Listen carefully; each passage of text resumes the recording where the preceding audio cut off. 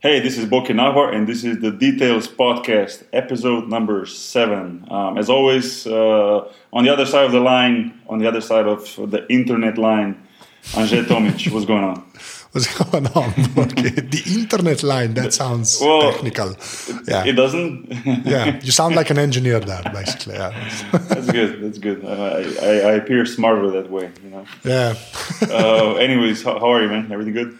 Yeah, summer's finally here, so that's always a plus. It is, yeah. And I have to say that we haven't been doing the English podcast in a couple of months now. It's been, I think, about 2 months since we've done the last one.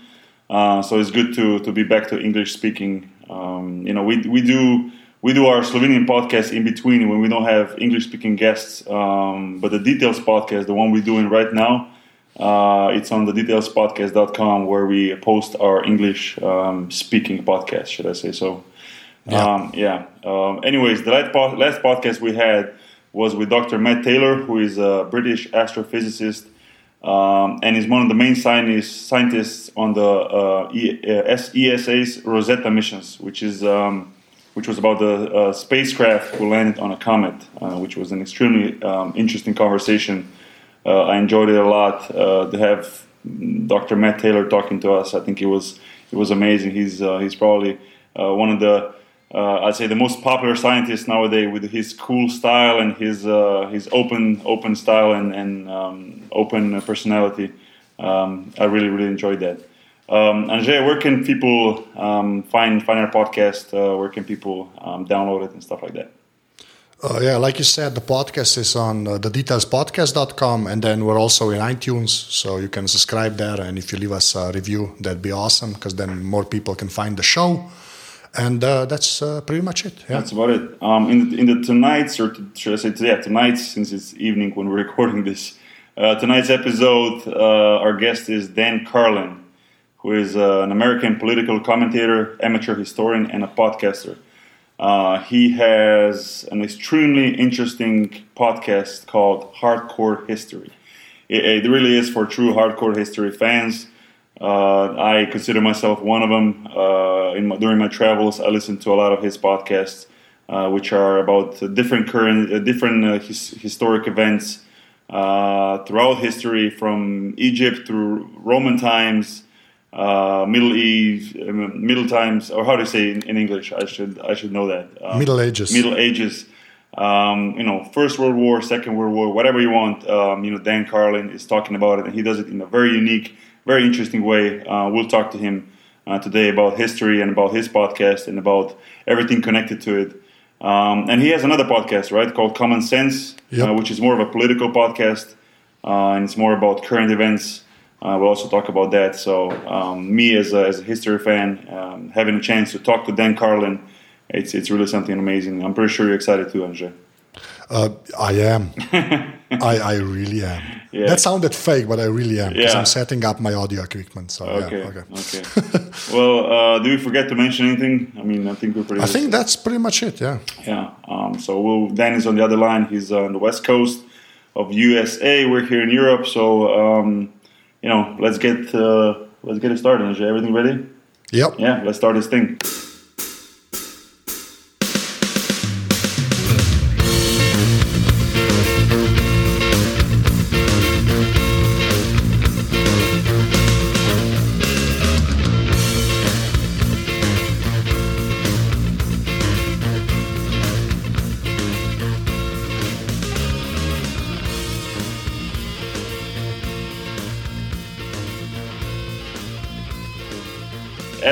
As we said in the intro, Dan Carlin is with us. Dan, how you doing? I'm well. Thanks for having me on, guys. Yeah, thanks for taking your time. It's really cool to talk to you. Like I told you a minute ago, me and Andrzej are both big fans of Hardcore History and Common Sense podcast. Both amazing podcasts that we would like to talk about in this talk that we're going to have. For my first question would be, How did you start the podcast? How did you get into it? I mean, you were, if I'm not mistaken, you were a professional radio host before. But what got you into podcasting to start the podcast that you're doing now? I was a professional radio show host, and while I was in radio got to be a not very fun place to work. There had been some legal changes, and there had used to be limits in the United States on how many radio stations a single owner could own. And generally it was like 8 or something like that. And then the law changed that pretty much took any cap off that number. So a couple of giant companies started buying hundreds and hundreds and hundreds of stations. And all of a sudden, what used to be a pretty local operation where the boss who signed your paycheck was in the building with you turned into something where your station was one of 800 or 900 stations. And it just became a very, we'd say in the United States, homogenized, sort of vanilla, no diversity, no fun, no ability to be artistic. And so there were a lot of people in the early 2000s not very happy in radio. And I had for years had some of my listeners saying that the program that I did should be on the internet, even before there really was a mechanism for that. Very high-tech people who would say, oh, we should put the show on the internet before there were podcasts. And I didn't know what they were talking about. And then all of a sudden, I ended up working with a company that I started with some other guys. And one of the things that they wanted to try to pioneer was online audio. And so I sort of became the test case. And we started a podcast then. And then I I left that company not long afterwards. I took the podcast with me, and then I started the Hardcore History podcast after that. So that's kind of how it got started. And we've been doing it since 2005. It didn't seem like a long time, but people tell me today it's a long time ago. Yeah, 2005 was, I lived in the States from 2002 to 2008. And I remember kind of just around 2005, started to hear the word podcast, and I didn't know really what it was at first. That was kind of the time where the podcasting really started, right? 2005, 2004 is when it's kind of started, right? Yeah, we certainly weren't the first, but we were in pretty early. And the biggest problem we had, you just said it, at the time was most people didn't even know what a podcast was back then. Yeah. Well, that's still the case now, really. It's not I hope so. It means there's a lot of room for audience growth, right? Yeah, that's why everybody keeps saying. But this year, there've been a couple of really mainstream hits, with Serial and all of that stuff. So yeah, I'm optimistic that it's taken off, I guess. Well, I always feel like whenever a program like that, or I always used to say here in the States when ESPN's, the sports network, started podcasting, it meant that they would introduce a whole new bunch of people into how you get a podcast. And once you did that, they become a podcast listener that any of us could then exploit. So if Serial has increased the number of people who've discovered podcasting, I think that has an effect that helps all of us. Yeah, exactly. Yeah, for sure. That halo effect is always a welcome thing, basically. Here in the States, we call it a trickle-down effect, maybe. But then I always was wondering, how do you record your podcasting? I mean, I'm guessing you do it in the studio. It's not like some of us who are basically doing it from home. Your setup is a little bit more professional, to say so, right? I mean, I'm guessing with so much material they have to go through and everything and prepare. I mean, am I wrong, or is it actually done in studio with some professionals helping you and so on and so on? Oh, I have a home studio, so I do it here at home, and that's basically all. I mean, every radio show host I ever worked with wanted to work at home, out of the house. So right there, podcasting had one advantage over radio right away. I can do it in my pajamas if I want to. So I don't think I could ever go back. I'm totally spoiled. That's good. No, that's good to hear. And I just saw on the internet, I saw that you just won an award for the 11th Annual Podcast Awards. Your Hardcore History podcast won an award in education section. I'm pretty sure that those awards like that and people recognizing your podcast has to be even bigger motivation for you for the future to keep doing what you're doing and being like a proof that you're doing the right thing. Well, boy, after 10 years, I hope so. That's a pretty big mistake if I managed to go 10 years down the road. But listen, the awards are great, but what lets you know that it's working out well is the audience and the reaction that they give us and the feedback that they give us. I always tell people that if you go back and listen to some of our earlier shows, especially the Hardcore History podcast, they sound a lot different than the current one, and that's really due to audience feedback. They help us figure out sort of what's working and what's not, and what we should do more of and what we shouldn't. And so what you have today is something I started, but something that the audience helped mold into what it is. So if it's starting to win some awards and whatnot, well, that's fantastic, but it's certainly nothing I did by myself. I had a lot of people in the audience helping to smooth the edges and figure out, the best way to approach things. So a little bit of a group effort there, maybe, but I appreciate you noticing. No, but how has that been since you started in radio? I also have a radio background, like the audience feedback. Like, how is it different when you're doing the podcast? Well, I was always a problem in radio in that I got into radio and was lucky to get a job when I was really quite young. And I was a talk radio show host, and all of the other people on the station were much more about the age I am now, actually. And so in the United States, the talk radio show audience, I don't know what it's like elsewhere, but in the U.S., it's quite a bit older than a lot of media audiences. They used to say that if a person was 35 years old, that's a young talk radio show audience member.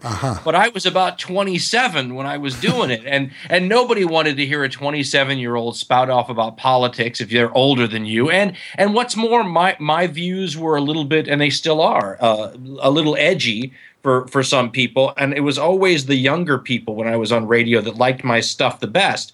And what's been wonderful about moving to the podcast is that you don't get that age breakdown anymore. There are a lot of 20-year-olds and whatnot who listen to the show. Of course, now that I'm older, I can get older people listening too. But in radio, it was always quite an uphill struggle for me. I sometimes fought with the audience because we didn't get along sometimes. But so I kind of feel like I've found my niche here. This is a much better place for me than radio. Radio's a little too narrow for my views. Does that make sense? Yeah, perfect sense. Yeah. It's not very corporate. It's not a very corporate sort of viewpoint. Well, yeah, it's sort of designed like that, right? The internet, I mean. Then it's sort of and again, that's why it seems to be a perfect fit, not just for me, but for a lot of other podcasters, is I think it's, you still have the corporate side on the internet. Obviously, all the podcasts done by the professional outlets are an example of that, but there's a space for the rest of us who didn't always fit very well in that mold. Yeah, for sure, yeah. For those listeners, and most of our listeners are from Slovenia, even though we do, like tonight, we do the podcast in English. We have a Slovenian audience mostly. For people who maybe don't know your podcast, can you maybe real quickly just describe your two podcasts, Hardcore History and Common Sense? I just like the fans to have a chance to, or the listeners to have a chance to hear from you what those two podcasts are about. I'm hoping they don't think I didn't do enough about Slovenian influence in the First World War, so I'll probably get for that. I was hoping there would be a little bit more of it, but everybody felt the same way. If that I know. I totally understand. We'll get into it a little bit later, but fair enough. I thought I'd preempt that argument ahead of time. The one podcast we do that's on current events and sort of politics is very similar to what I used to do on the radio, and we call that Common Sense. And that sounds like a sort of a non-traditional political viewpoint.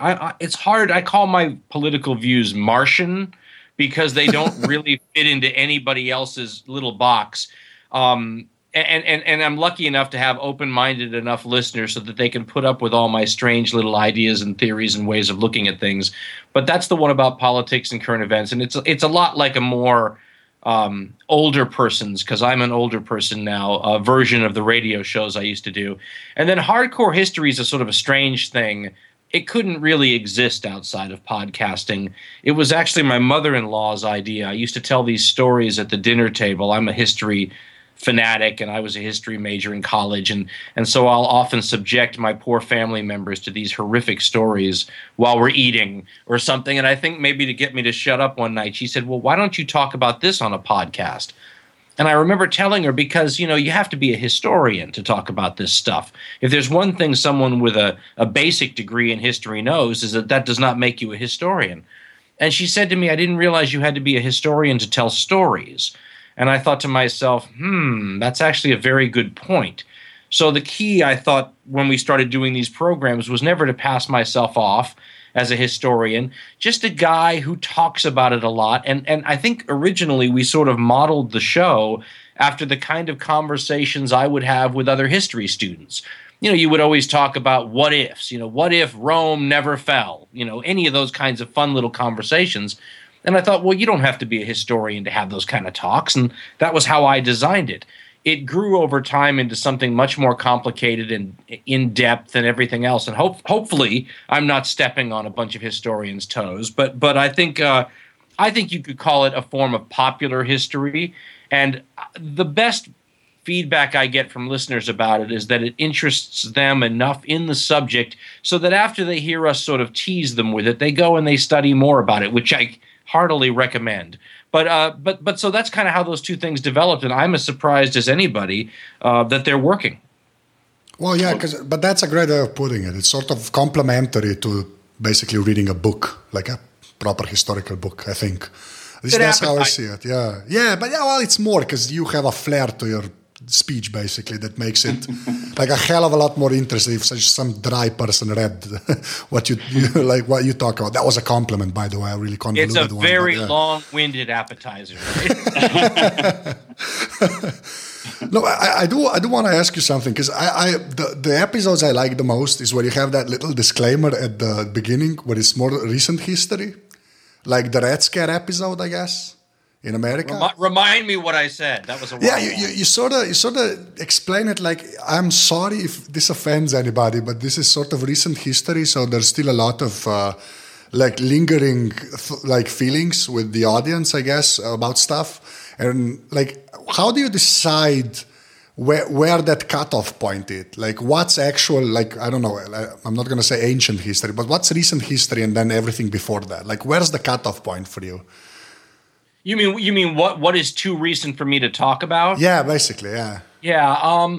Well, people have asked about Vietnam, for example. So that would be the 1960s to about 1975.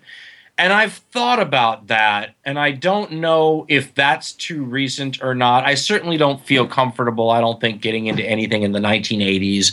We have talked about things in the 1960s before, so I guess that the cutoff point is probably somewhere between 1970 and 1980, maybe, although I'm not sure I'd be too comfortable with too much from the 1970s either. But I've never really thought about it that way, to be honest. I just know that I mean, if I'm putting that disclaimer on a show about something that was mostly happening in the 1950s, I think something in the 1980s, 1990s is certainly too recent. And I think partially because, not just because it's still sort of raw, if you're going to talk about the fall of the Berlin Wall or something, but because maybe we haven't had enough time for perspective to set in. I mean, there's a reason historians feel like you get a better look at things when you get farther away from them. You lose things, too, because that emotion is an important part of the story, and that sort of goes away the longer away you get from a story. But at the same time, I think you balance it out by the fact that you get a much bigger picture. Some of the propaganda begins to fade in the background. But even in this First World War show we just finished, I felt like there were still a lot of little areas where nerves might still be raw, people might still feel very passionate and connected to the ideas. So, but I mean, I think you have to be willing to step on a few toes if you're going to stray from. I mean, even ancient history. I did ancient history and got some people mad at me once because it conflicted sort of with the views of their particular ethnic group or what have you. So, I mean, I think it's impossible to not upset some people, but you're right. I do recall doing a few of those disclaimers, and I sort of think we'll probably do a few more in the future. Oh, that's awesome, because those are my favorite, honestly. And every time you deal with America, like the Red Scare, the whole J. Edgar Hoover stuff, that was awesome. For somebody that's not from the States, to just hear like anybody from the States talk about those times in that way was just, that was amazing. So, yeah. That's why I ask, because it's kind of weird, because you really jump around a lot. Like, there's no really method to what you're going to cover next. Like, how do you choose, I guess? Well, I think that's how you can absolutely tell I'm not a historian, because I think these days historians are so fantastic at specializing, and they'll spend many, many years learning everything there is to know about Carthaginian history. But that doesn't always make it easy for them to talk about something outside that specialty. I love to look at the big sorts of changes and maybe stuff that's impossible to really study and know well. It's just too big and amorphous. And as we jump around here, the only thing that these stories have in common is the people side of it. And one of the things I always try to understand myself, and so we do the shows around that, is, what are the people in these stories feeling or experiencing? And the first thing we have to understand is that there's no way to know. You can't even talk about it unless you throw that disclaimer out there, because it's absolutely true. Not only is it impossible to know because I don't know what it's like to be on an ancient battlefield with the Romans and the Carthaginians, but I don't come from those cultures either. I wasn't raised with those expectations. And these are people, but they're different people. And so you have to kind of understand, okay, there's no way we can get anywhere near those people. Now let's try anyway and see how little tiny little bits of things we can at least start to say, wow, isn't it amazing that they could do this or that they could endure that? I mean, the ability for humans to endure is one of those things that never ceases to amaze me, and that I think you see running through a lot of my history podcasts, my ability to just marvel at what human beings and our ancestors could do and live through. Well, yeah, Right. That's putting it mildly, basically. Yeah. Then what it is, if you could point out maybe one or two things, what is it about history that is so attractive to you? What attracts you to history the most? I don't know the answer to that. I've been into it so long. My mom always joked that it must have come from a previous lifetime. But to be honest, I think it's the ability, and I think most people who are really interested in history have this ability, the ability to a little bit time travel in your head. If you can read a history book and look at the photographs in it and really get a good picture of that, I think that's something only about 10 or 20% of the people out there can do. And if you can do that, it makes you a very good audience member, for example, for history books, popular histories in the bookstore, the history channels and the TV shows and the movies. That appeals to a group of people. And I've always thought it's the people that can relate a little bit to stories from other periods and experiences from other times. I don't think anybody can do that, but I think if you go to most universities around the world and you walk into a history department at those universities, you're going to find a bunch of students who were born with that ability. And I think that's our audience. I think that's what makes me interested in the subject. And I think whenever we're not sure what to do on the shows, I always pick whatever interests me, and I tend to find that the 10 or 20% of people out there who can really sort of put themselves a little bit in the time machine and enjoy those stories a little bit more are the kinds of people that are going to think like I am. So I usually get a good response from listeners if I just go with what interests me. Those people who can put themselves a little bit, as much as you can, into the shoes of people who lived before us, if that makes sense. Yeah, it does. And what did you through all the hardcore history podcasts you've done, from which podcast did you feel you got most feedback that was most interesting for the audience? Not the podcast itself, but the era you were talking about, the times you were talking about. Is there one that was sticking out more than the other? Before this latest series, I tend to notice, and this is probably because the audience is increasing all the time. So Right. With the First World War podcast we just finished up, the audience is quite a bit bigger than it was when we did the one on the Mongol era. But that was the one before this one I would have said most people could relate to. I think they're enjoying finding out this stuff, and I think the people, we hear from a lot of people on this First World War topic that know the topic very well already. And what they say is, I guess, that they find fun about it is we look at it a little differently. That's all. And it isn't anything, as a guy who's not a historian, I'm uncomfortable, and I wouldn't try to say that this view of things is right and that view of things is wrong. We try to bring multiple views of credible historians together and then say something like, well, this historian sees it this way, but that other historian sees it this way. Or this historian 50 years ago saw it one way. Nowadays, we look at it differently. And I think, if you want to say what surprised me about the history series, it's how interested the audience turned out to be about the fact that historians disagree about these things and how viewpoints change and how, one side of a viewpoint can write a history book that sounds one way, and another side can write it another. I didn't expect the audience to care that much about the nitty-gritty, the process of writing and arguing about history, but they've shown quite an interest in the subject. And again, hopefully you hope that they go and read some things on that after they hear the show. Yeah, right. And you just mentioned the 6-part series about World War I, which you just finished. I think that it came out last week, or it was early this week. I'm not sure. The last part. I mean, this was a 1.5 year long project, and just the last episode was over 4 hours long. After all this, the whole 6-part series and this 1.5 year long project, do you still feel that there was a lot of things that were left unsaid from your part, from where you were, your standpoint, or did you think that six parts was just enough? It was enough time. It was enough episodes to basically wrap this whole World War I series into a one long podcast? I think we barely scratched the surface. In 24 hours of audio, we barely scratched the surface. And I'm historically an awful topic picker, because I pick things that I think I'll be able to do so much more easily.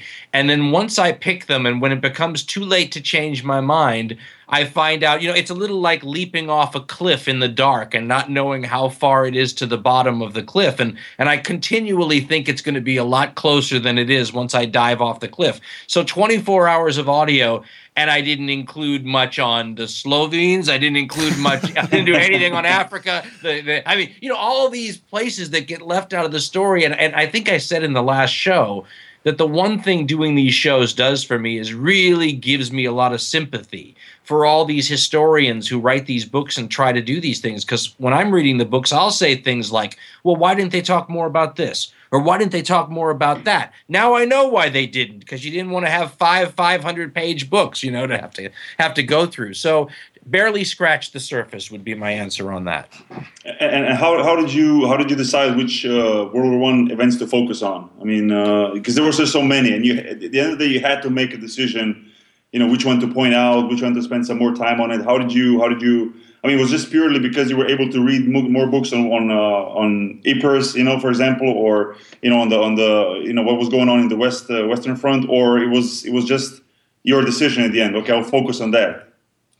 Well, when you're reading the accounts and you're trying to, first of all, I always pick subjects that I already know something about. There's no way for me to educate myself well enough in a short period of time to do these programs and sound like I even know a little bit about them. So all the reading that I do once I start is to try to upgrade what I already thought I knew. I mean, some of this stuff, the First World War I was deeply interested in, for example. I've always been, but I went through a phase in the middle 1980s where I was just a fanatic. But a lot has changed since the 1980s. So there's a lot of things you need to read to upgrade and update what you thought you knew. And then you sit down and you try to figure out, now, how am I going to build a story about this? What order am I going to tell things in, and what am I going to include, and what has to be cut out, and what do you have to have, and what can you do away with? And then mixed up with all that are these stories that are just, when I'm reading it, I always make notes at the things that blow my mind a little. And I always try to figure out how I can include that. So sometimes events get brought up that maybe are a little too small, but that story is just too good or says too much about human beings or whatever it might be to not include. And so once you add all those things together and you say, okay, here's my pile of things that might go into that show, you try to figure out, the problem. I had two problems with the First World War topic. One is that it's so huge. And very confusing. And the other problem that we had with the First World War show was that it's simply what's the best way to phrase this? The story is enormous, and the ability to differentiate the stuff that's going on. Like this last episode we did, the entire last year of the war, there's stuff happening all around, right? But the place where things are being decided are on the Western Front in these giant battles. And yet those giant battles go on for months and months and months and months. So how do you keep a story like that fresh for the listener, right? If it's the same kind of horrificness day in and day out, how do you tell that to people without them going, okay, I get it. It's the same thing day in and day out. And so sometimes we'll break it up. So in an earlier episode, we had this terrible battle that went on, and we told you about that. And then we did a little side detour, and we talked about naval technology. And a big naval battle that had happened during that period was our opportunity to change sort of the pace and the feel and the mood, and go from the deep, dark horror of the soldiers in the trenches to something that was sort of technological. And we could talk about some other things. And then when we went back to the trenches after we did that, people were sort of refreshed. I described it as when you cleanse your palate with a little sorbet in a restaurant between meals, you know? You sort of, if you keep touching the same nerve on the listener over and over and over again, for example, in the case of the trenches, the horror nerve, it becomes numb and it doesn't work anymore. And so you have to figure out ways, and this is what you guys do too, it's what all of us do who do podcasts. You try to figure out, okay, what's the pacing of this have to be? What do I have to include? When do I need, if you're writing an opera or something, sometimes you need to build up the drama to some big crescendo, and then you need to take the audience down again. So there's an ebb and a flow and a rhythm. And so as you're trying to organize the events, you're trying to figure out how to change that. And the big challenge in the last show was that the events that really were deciding things were on the Western Front. They were drearily similar. They went on for months and months and months. So how do you make that interesting, keep it fresh, and not just drive people crazy? I mean, I imagine if I was in a country that did not get much attention from Dan Carlin, I would sit there and say, really? You're going to spend 2 hours on that Western Front thing at the expense of all these other interesting things? And it turns out, you know, one of the questions we ask ourselves all the time is what has to be in this story for people to understand? There's going to be a bare minimum. And that's when I had so much sympathy for all of these writers who concentrate so much on the Western Front, because you end up finding out this story doesn't even make any sense if you don't. But, you know, as we were doing that, you sort of realize that all the people that are being left out of the story, including the parts we didn't get to about the treaty afterwards and all that's remarkably important too. And that if you go, it's part of what made this story so hard, is that there is so much written material in so many different countries on this, and yet not always the material you want. I mentioned in the last show, the people that really deserved more than anyone that got shortchanged in this series are the French. And part of the, not because they didn't get attention from me, but because they're really one of the major players. But the number of sources in English where you have the remembrances of French soldiers is minuscule. And so in that sense, the fact that so many writers in English have spent so much time on conducting the British because they're the English-speaking people, and the Germans because they're the opponent of the English-speaking people, means that future people like myself fall into the same trap because that's where the source material is, right? So I didn't have anything in from any of the various Slavic peoples other than some stuff in Russian, for example, that we could draw on. So in a sense, we become victims to the material as well. I'm not sure in 24 hours of content if I could have slipped a lot more stuff in from Africa, for example. But I would have loved to have some firsthand sources so I had more of a choice in the matter. Does that make sense? Yeah, it does. It does. Yeah. How are you on American? I imagine you guys have lots of it, by the way. And correct me if I'm wrong. I mean, if I spoke your language or if I spoke French, are there lots of accounts from First World War veterans? Oh, are there? Okay. There So I should have had a translator working with. Yeah, me. we did an hour with a historian on World War One. So yeah. Yeah, Slovenian historian. Yeah, Slovenian historian. So yeah. Well, and I know you guys were in a key part of the. I mean, it's the major area where things kind of heated up to begin with, right? Yep. Yeah. I mean, all right. Close. And the battles of the Isonzo and all that, right? Yeah, exactly. Right. And you know, it was definitely the whole, you know, the current Slovenian-Italian border was the area of some really fierce fighting up in the mountains, up in the Alps. Well, let me apologize for everybody listening for short. Okay, so how do what do your notes look like? Because I just imagine like you're like Russell Crowe from The Beautiful Mind, and like I don't like how do your notes actually like physically look like?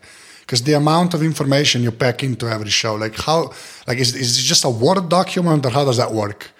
What usually happens is it starts off pretty loose, and I'll go in and I'll start talking, and basically I talk until I sort of hit a wall, or until I run into a hang up, or the conversation just dies down, and then I'll send that chunk to my producer, who will put it together, and then the next day I'll come in and record some more, and they'll push it together. But as I'm doing it, I get more ideas, or a lot of times I'll end up, some book will arrive that wasn't here when I started, and so I'll start reading that, and I'll throw some new things in, and what happens is you start to get kind of confused as the process goes on. We even have a name for it. I call it the Blue Room, and the Blue Room happens when you can't listen to the show anymore with fresh ears, when you've heard not just the one you're doing 20 times, but multiple versions of it. You can't keep track of them anymore. They all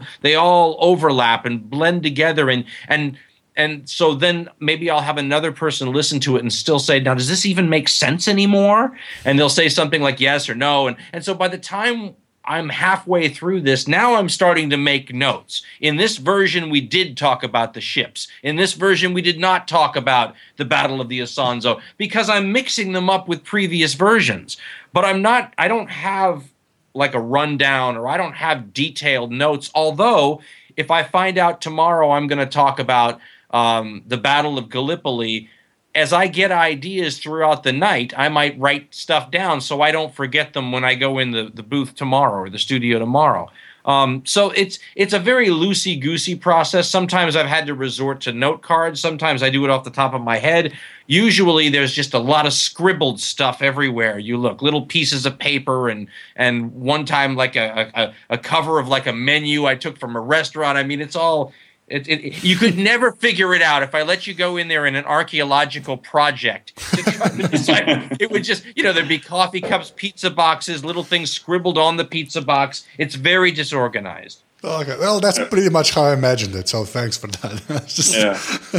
Well, it does when the complete package comes out. I have to say, it does come out as a very organized thing. I mean, it has a head and a tail, definitely. Well, I think we've been very fortunate, and there's been a little bit of luck, too. So let's not discount that. Okay. Then if you could point out the most fascinating historic period, could you point out one? Is there one that it's your favorite, There isn't one, and that's why I can jump around like this, because all these shows we do are all from things I like, and that's why I pick them. And so you can see how varied that becomes. I get more interested in incidents rather than periods. I'll give you an example of what I mean. One of my favorite incidents, and we used this in the show we did on the Assyrian Empire. That was a long time ago now. It was called Judgment at Nineveh. And it's more of one of our old style shows. The shows used to be a lot shorter and a lot less detailed, and we would just focus on more of the weird stuff rather than give you a narration of a story. And I started the piece off with one of my favorite pieces from ancient history, and it was written by the Greek soldier Xenophon, who was one of the people in the famous Retreat of the 10,000. It's one of those great Greek stories from the classical era of antiquity. And there's an incident in his account that's so fascinating to a modern person, because as these Greeks are fleeing the Persian army and running and fighting the whole way through Anatolia and all that, and northern Iraq, they come upon a giant, ruined, lost city. Giant, bigger than anything they could have found in Greece at the time. In other words, it's like a city a city that's of a higher technology than their own. This is something modern people can't relate to. We don't run into tech. You'd have to go to an alien world to have the same experience that Xenophon had. And he didn't know what the city was. He just knew that it was falling apart. I called it a ghost city in the show. But it wasn't a ghost city. It was an Assyrian city, 200, 300 years after the Assyrians fell. And neither this Greek person nor any of the locals that they asked questions about knew what this was. And I just found that so fascinating. I thought it was like the end of the Planet of the Apes movie where they find the Statue of Liberty sticking out of the sand. I thought, now that's a wonderful moment. So that's the kind of thing I would build the beginning of a show around, because I love that sort of an image. I love the images that play with the idea that we could still be subject to the cycles of history that other civilizations before us were subjected to. If you went to an ancient Roman in the height of Rome's fame and glory and said, is Rome ever going to fall? Is there ever going to be a time, when it's ruins and people are looking back on it? I think they would have thought that was crazy, probably. What if somebody said the same thing were going to happen to us? And if we're the only civilization that doesn't happen to, well, then we become the exception. I think it'd be very interesting to wonder about future archaeologists digging up our cemeteries and trying to figure out if they could decipher these computer codes. Do they need a Rosetta Stone to try to figure out Microsoft Word so they can read our documents, So I love those kind of ideas, and we kind of work those things into the show if they seem applicable to what we're talking about. Yeah, and I was going to ask you that later. Like, what can we learn from history? Can history in a way predict our future? Simply because if we can look at past civilizations that were rising and falling, can we learn from history that could definitely happen to us too? And how could we avoid it and all that? Can history teach us that? That's like the big argued about question all the time, even amongst historians. I was reading one of those magazines that these historical societies put forward, and they were having the discussion again. It was even greater than that. It wasn't whether history could predict the future. It was, does history teach us anything at all? Or is it just kind of just like watching a TV series, sort of, is it just interesting? And I was talking about that in some audio I recorded today for the other podcast we do, where we were kind of talking about, what can you see in the future by looking at the past? And what you can't tell, there's a famous thing we in America always have to listen to, and it gets involved in our political arguments, where they talk about Hitler. And they talk about the Munich Agreement, and they'll say that history teaches us, and this is not historians saying this, this is, people on radio talk shows and political shows and arguing politics. They'll say, well, what we learned from Munich is you can't appease dictators. And that's exactly the kind of thing history does not show you, because of the variables, right? Hitler is a variable. Just because Hitler behaves a certain way, does that mean Saddam Hussein is going to behave exactly the same way? No, because they're people and everybody is different. But sometimes you can see trends that look like they're leading towards something. So I was talking in this podcast I just recorded about the police shootings that have happened in this country, and we're having some political debate over African Americans who die in police custody. And I was pointing out that if something doesn't change, if things continue the way they are, you're going to see more of these riots that have started to break out. Now, there's no guarantee that things will continue the way they are, right? 9/11 in the United States, the terror attacks in New York, that's a perfect example about how the course that a place is on can change. But if you say, if things stay as they are, you can predict more demonstrations and riots in the future, I think that's the kind of thing history is not that bad at teaching. It's not foolproof because things do change and variables do come into play, and wild cards, you would call them in a card game, come up. But if you say, if things continue as they are, you are probably going to see this, and history shows that, I think those are pretty safe assumptions. I'm not sure I would go to Las Vegas and bet anything on it. but I've always found it to be a kind of a good guide when I'm trying to assess a situation. It's not foolproof, but it helps you weigh the odds a little bit. Yeah, does that make sense? Yeah, of course. Andrzej, you wanted to ask something about the artwork. The artwork's awesome. I don't really have a question there. Just it's awesome. Yeah. Well, I'm glad you guys like it, because my wife hates it. My financial advisor hates it. I get a lot of, but I try to explain to them that I want it to look dark. and I want it to look kind of movie posterish, and I want or like the old record albums I grew up with. I want it to grab you, and I want it to say something. And the guy who does the artwork, I think he deserves all the credit in the world. His name is Nick Lay. He's a Canadian, and he's been working with us since I think 2006. And it's taken that long for him to understand the way I think, because he can do all kinds of artwork. He had to figure out my style, and that's kind of becoming our trademark. And to me, he gets better and better. And I've had his art blown up sometimes, and there's all these little teeny ghostly things in the background that you can't even see when it's smaller sized. I mean, he puts a lot of added depth into it, and it's become one of the things I enjoy the most is seeing the artwork up there, because for the longest time we just used sort of a generic cover that was the same for everything. And he kind of talked me into, we always name the shows something, because I always felt a name rather than a number gives a show its own personality. Yep. And he said the same is true for the artwork. If you do the artwork right, the name and the artwork will give an individual personality to each one of these shows. And I have to say he was right as heck, and I love the artwork. I'm like you. My wife hates it, but I love it. It's too dark for her. No, that's true, and especially like podcasts, like there's so many now, and like most of them don't really care about the artwork. So I really appreciate every podcast that sort of has it, like make sure the artwork is kind of awesome, and yours definitely is. So yeah, that wasn't really a question, but yeah, okay. Well, but we figure if we're going to spend 24 hours on a topic, it probably ought to have a little of its own artwork. Yeah. It should be more than somebody messing around in like MS Paint or something. Yeah. You hope anyway. That's true.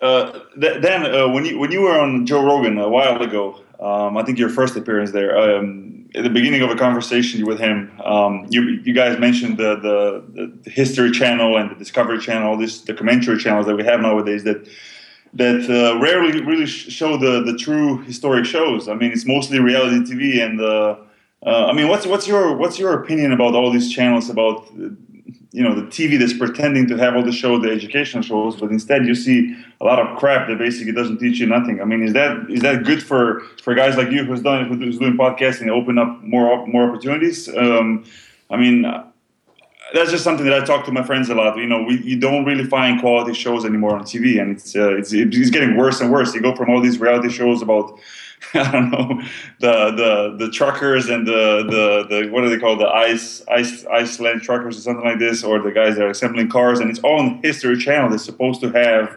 history, not some reality TVs that are like pre-made, that it's not even a true reality TV. Well, I mean, that's an issue, and I think it's an excellent question, and it's something I could talk far too long about. Mm-hmm. But I'll give you a few things. First of all, I have heard that some of those stations are changing course now, and I think they feel like they've hurt maybe what we say in the corporate world, their branding a little bit, right? Yeah. And so I have heard that maybe they're doubling back a little bit on some of that stuff. But for me, yes, absolutely, I feel like it's provided a wonderful space that we can occupy here that they sort of abandoned. But it's worth bringing up because, when we first were doing the history podcast early on, we used to say that when it comes, we're not an educational, we're not a university course, we're not, I'm not a historian. All we were trying to do was do something that was, our standards were to be more accurate than what was on television. And, the point is that that's not setting the bar very high. Yeah. I understand. But sometimes, and not very often, people are very gentle and very kind with me, I have to say. But now and again, I'll read on a place like Reddit or something where, there'll be some historian who's upset about us not being 1,000% accurate on this or violating some historical protocol for historians on that. And I always think to myself, do you say that to the History Channel? I mean, when they do show a history thing, because I'm just trying to be better than them. I'm not trying to do a course that's accurate by university standards. We just do our best. The reason I bring these stories up is to talk about human beings, really, and the things that make me interested about these situations, like that Assyrian ghost city I talked about earlier. And so I guess I don't want to be held to a higher standard than other popular histories. And so that's, I guess, it's almost maybe a compliment that that people like that are trying to hold us to a real educational standard. I mean, it's nice if they think we're good enough to be included in that class. But my goodness, we thought we were doing something more like a popular history. Now, the problem the History Channel always had, as I understand it, was, it's hard to do a good history program in Hollywood or New York without a lot of money. Because you really have to then have some very good writing to make up for things. Like I've talked to TV companies, and I don't get very far with them because we have different views on what's good. But one of the problems they always have is, what the heck do they use for pictures, right? So if I'm going to talk about any of the things I talk about in these podcasts, there are pictures for World War I. But if I'm talking about ancient Assyria and Xenophon and ghost cities, there's a limited number of things that they can show somebody. I can sort of paint a picture with my head. There's no sets. There's no computer graphics. There's so I do think that the television people are hamstrung a little. That's why they used to get criticized for showing the same World War II footage over and over and over again. It's the footage they have. It's a little like the comment we made about not having more Slovenian firsthand accounts of Slovenian soldiers in the First World War in the English language.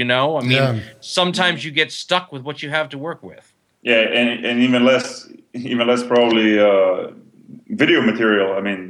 Oh, absolutely. Everybody was hamstrung by that. And if you go back before the video period, then you're shooting tombs and hieroglyphics and modern, landscapes and maybe some computer graphics, or recreations. I hate recreations. Oh, the worst. Just the worst. And you know what? I'll tell you something. Every TV person who approached me said, "Don't worry, we do recreations differently," and they never do. They're always hokey. They always take a grand, really wonderful historical moment and cheapen it. There's just someday somebody will do it right, but I haven't seen it yet. And I wanted to experiment with some really edgy ideas, and the TV people looked at me and said, "That will never fly on this particular channel or that particular outlet." So maybe just a little too hardcore still for the TV channels. No, for me, it just bothers me a lot. Like, in the evening, kids are asleep. Like I'm ready to watch a good TV show.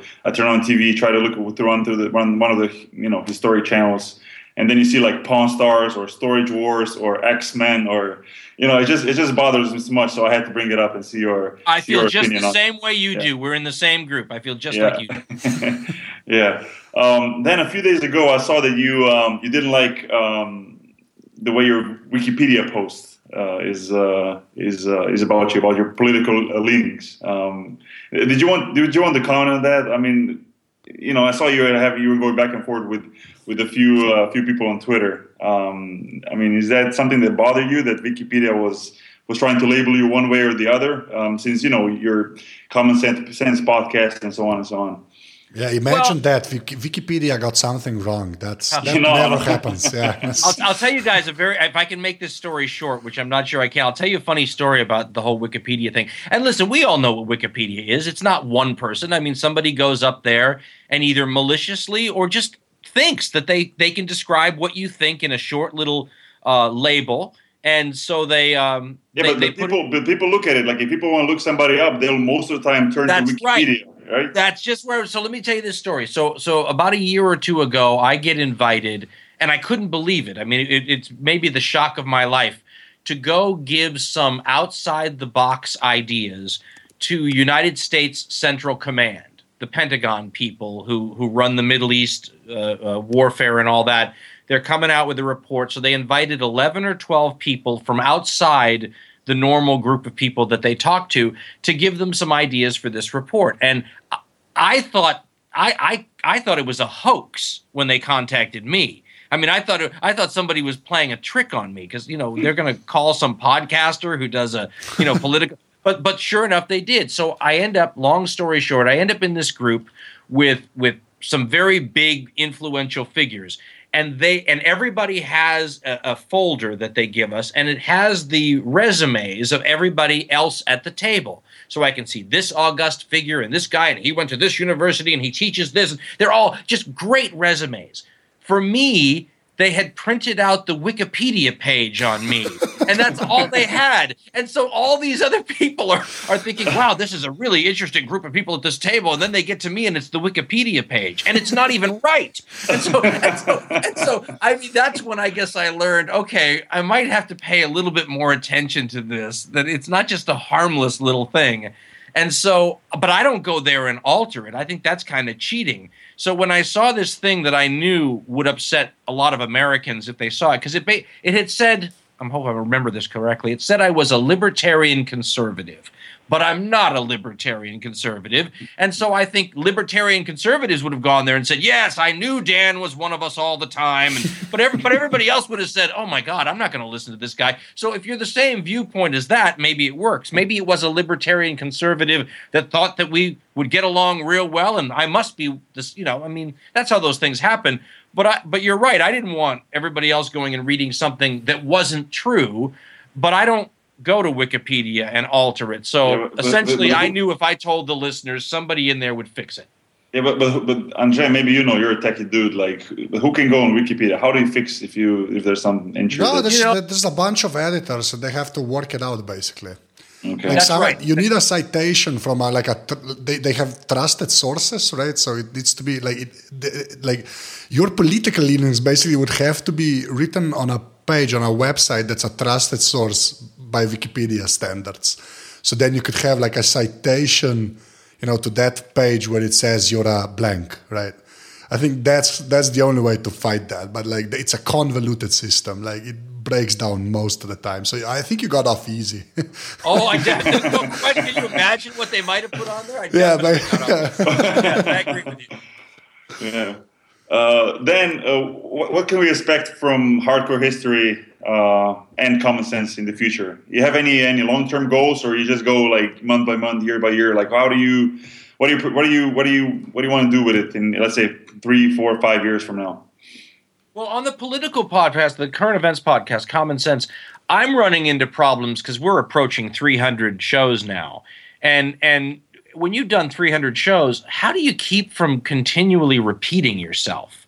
And how much should I worry about that? And part of what, and you guys are in podcasting too, all of us are inventing this medium. I mean, we think it's been around a while, but 50, 60 years from now, amateur audio content, for lack of a better name, we're going to look like this is the really early stages, and we're figuring it all out now. And when you've got a couple hundred shows under your belt, what should you do? In radio, you didn't worry about it. In radio, they used to say people are getting into their cars and out of their cars all the time, and you're getting new people and old people every 15 minutes. So if you talk about the same things, it's no big deal.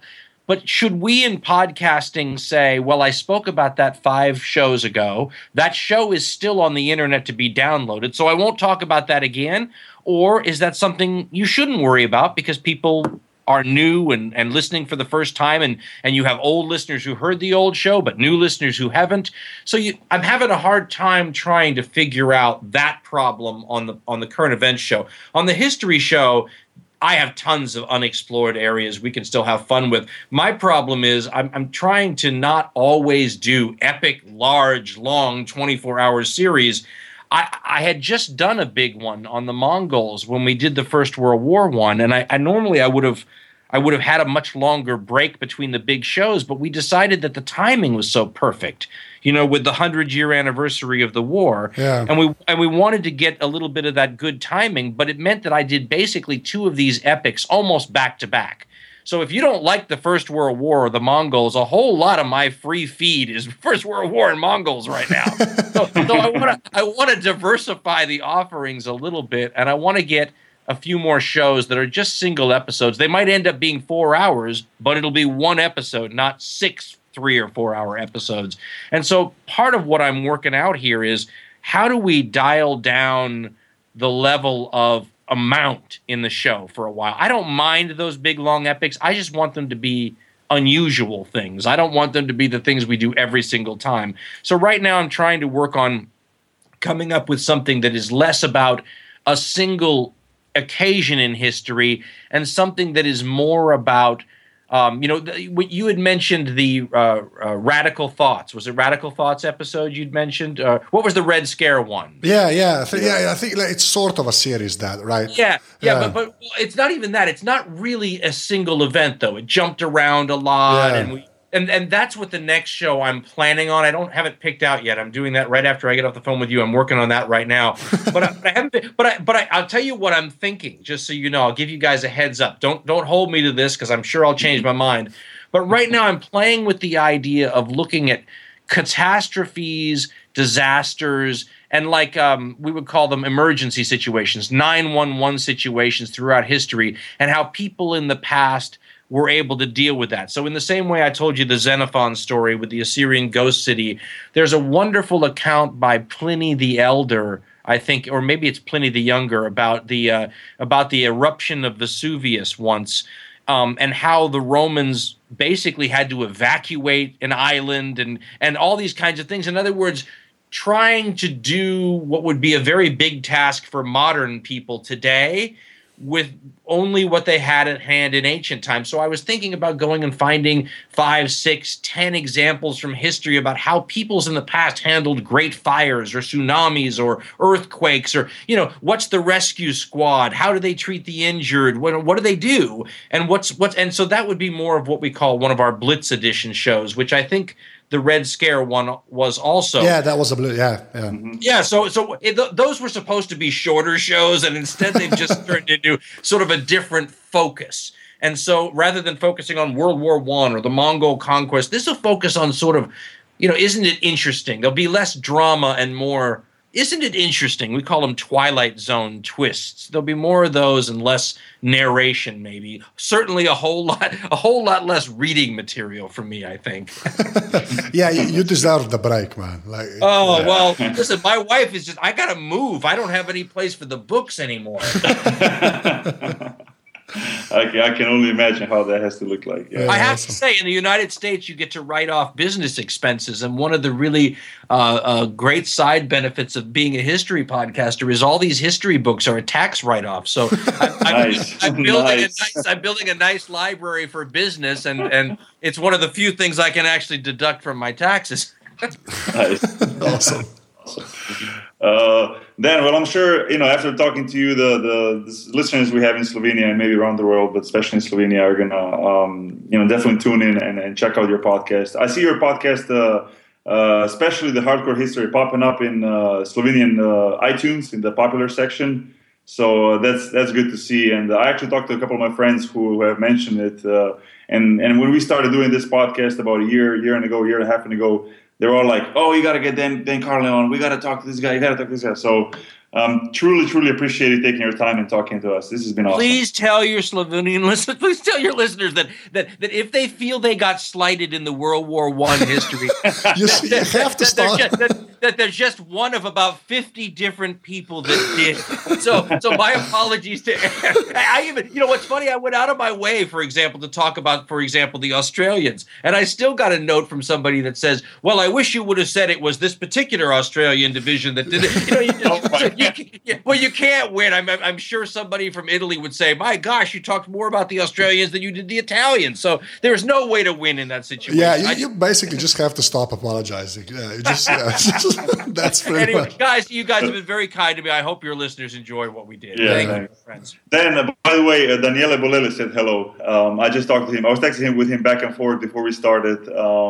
He's I love Daniele Bolele. Yeah, I'll call him my friend. We talk a lot. We have never met, but we talked a lot. Texting back and forth. He was on our show a couple of episodes ago, and we kind of kept in touch. So by the way, he said hi. I just talked to him like an hour ago. I'm having lunch with him next week. I know. He told me. I know. So you guys have fun.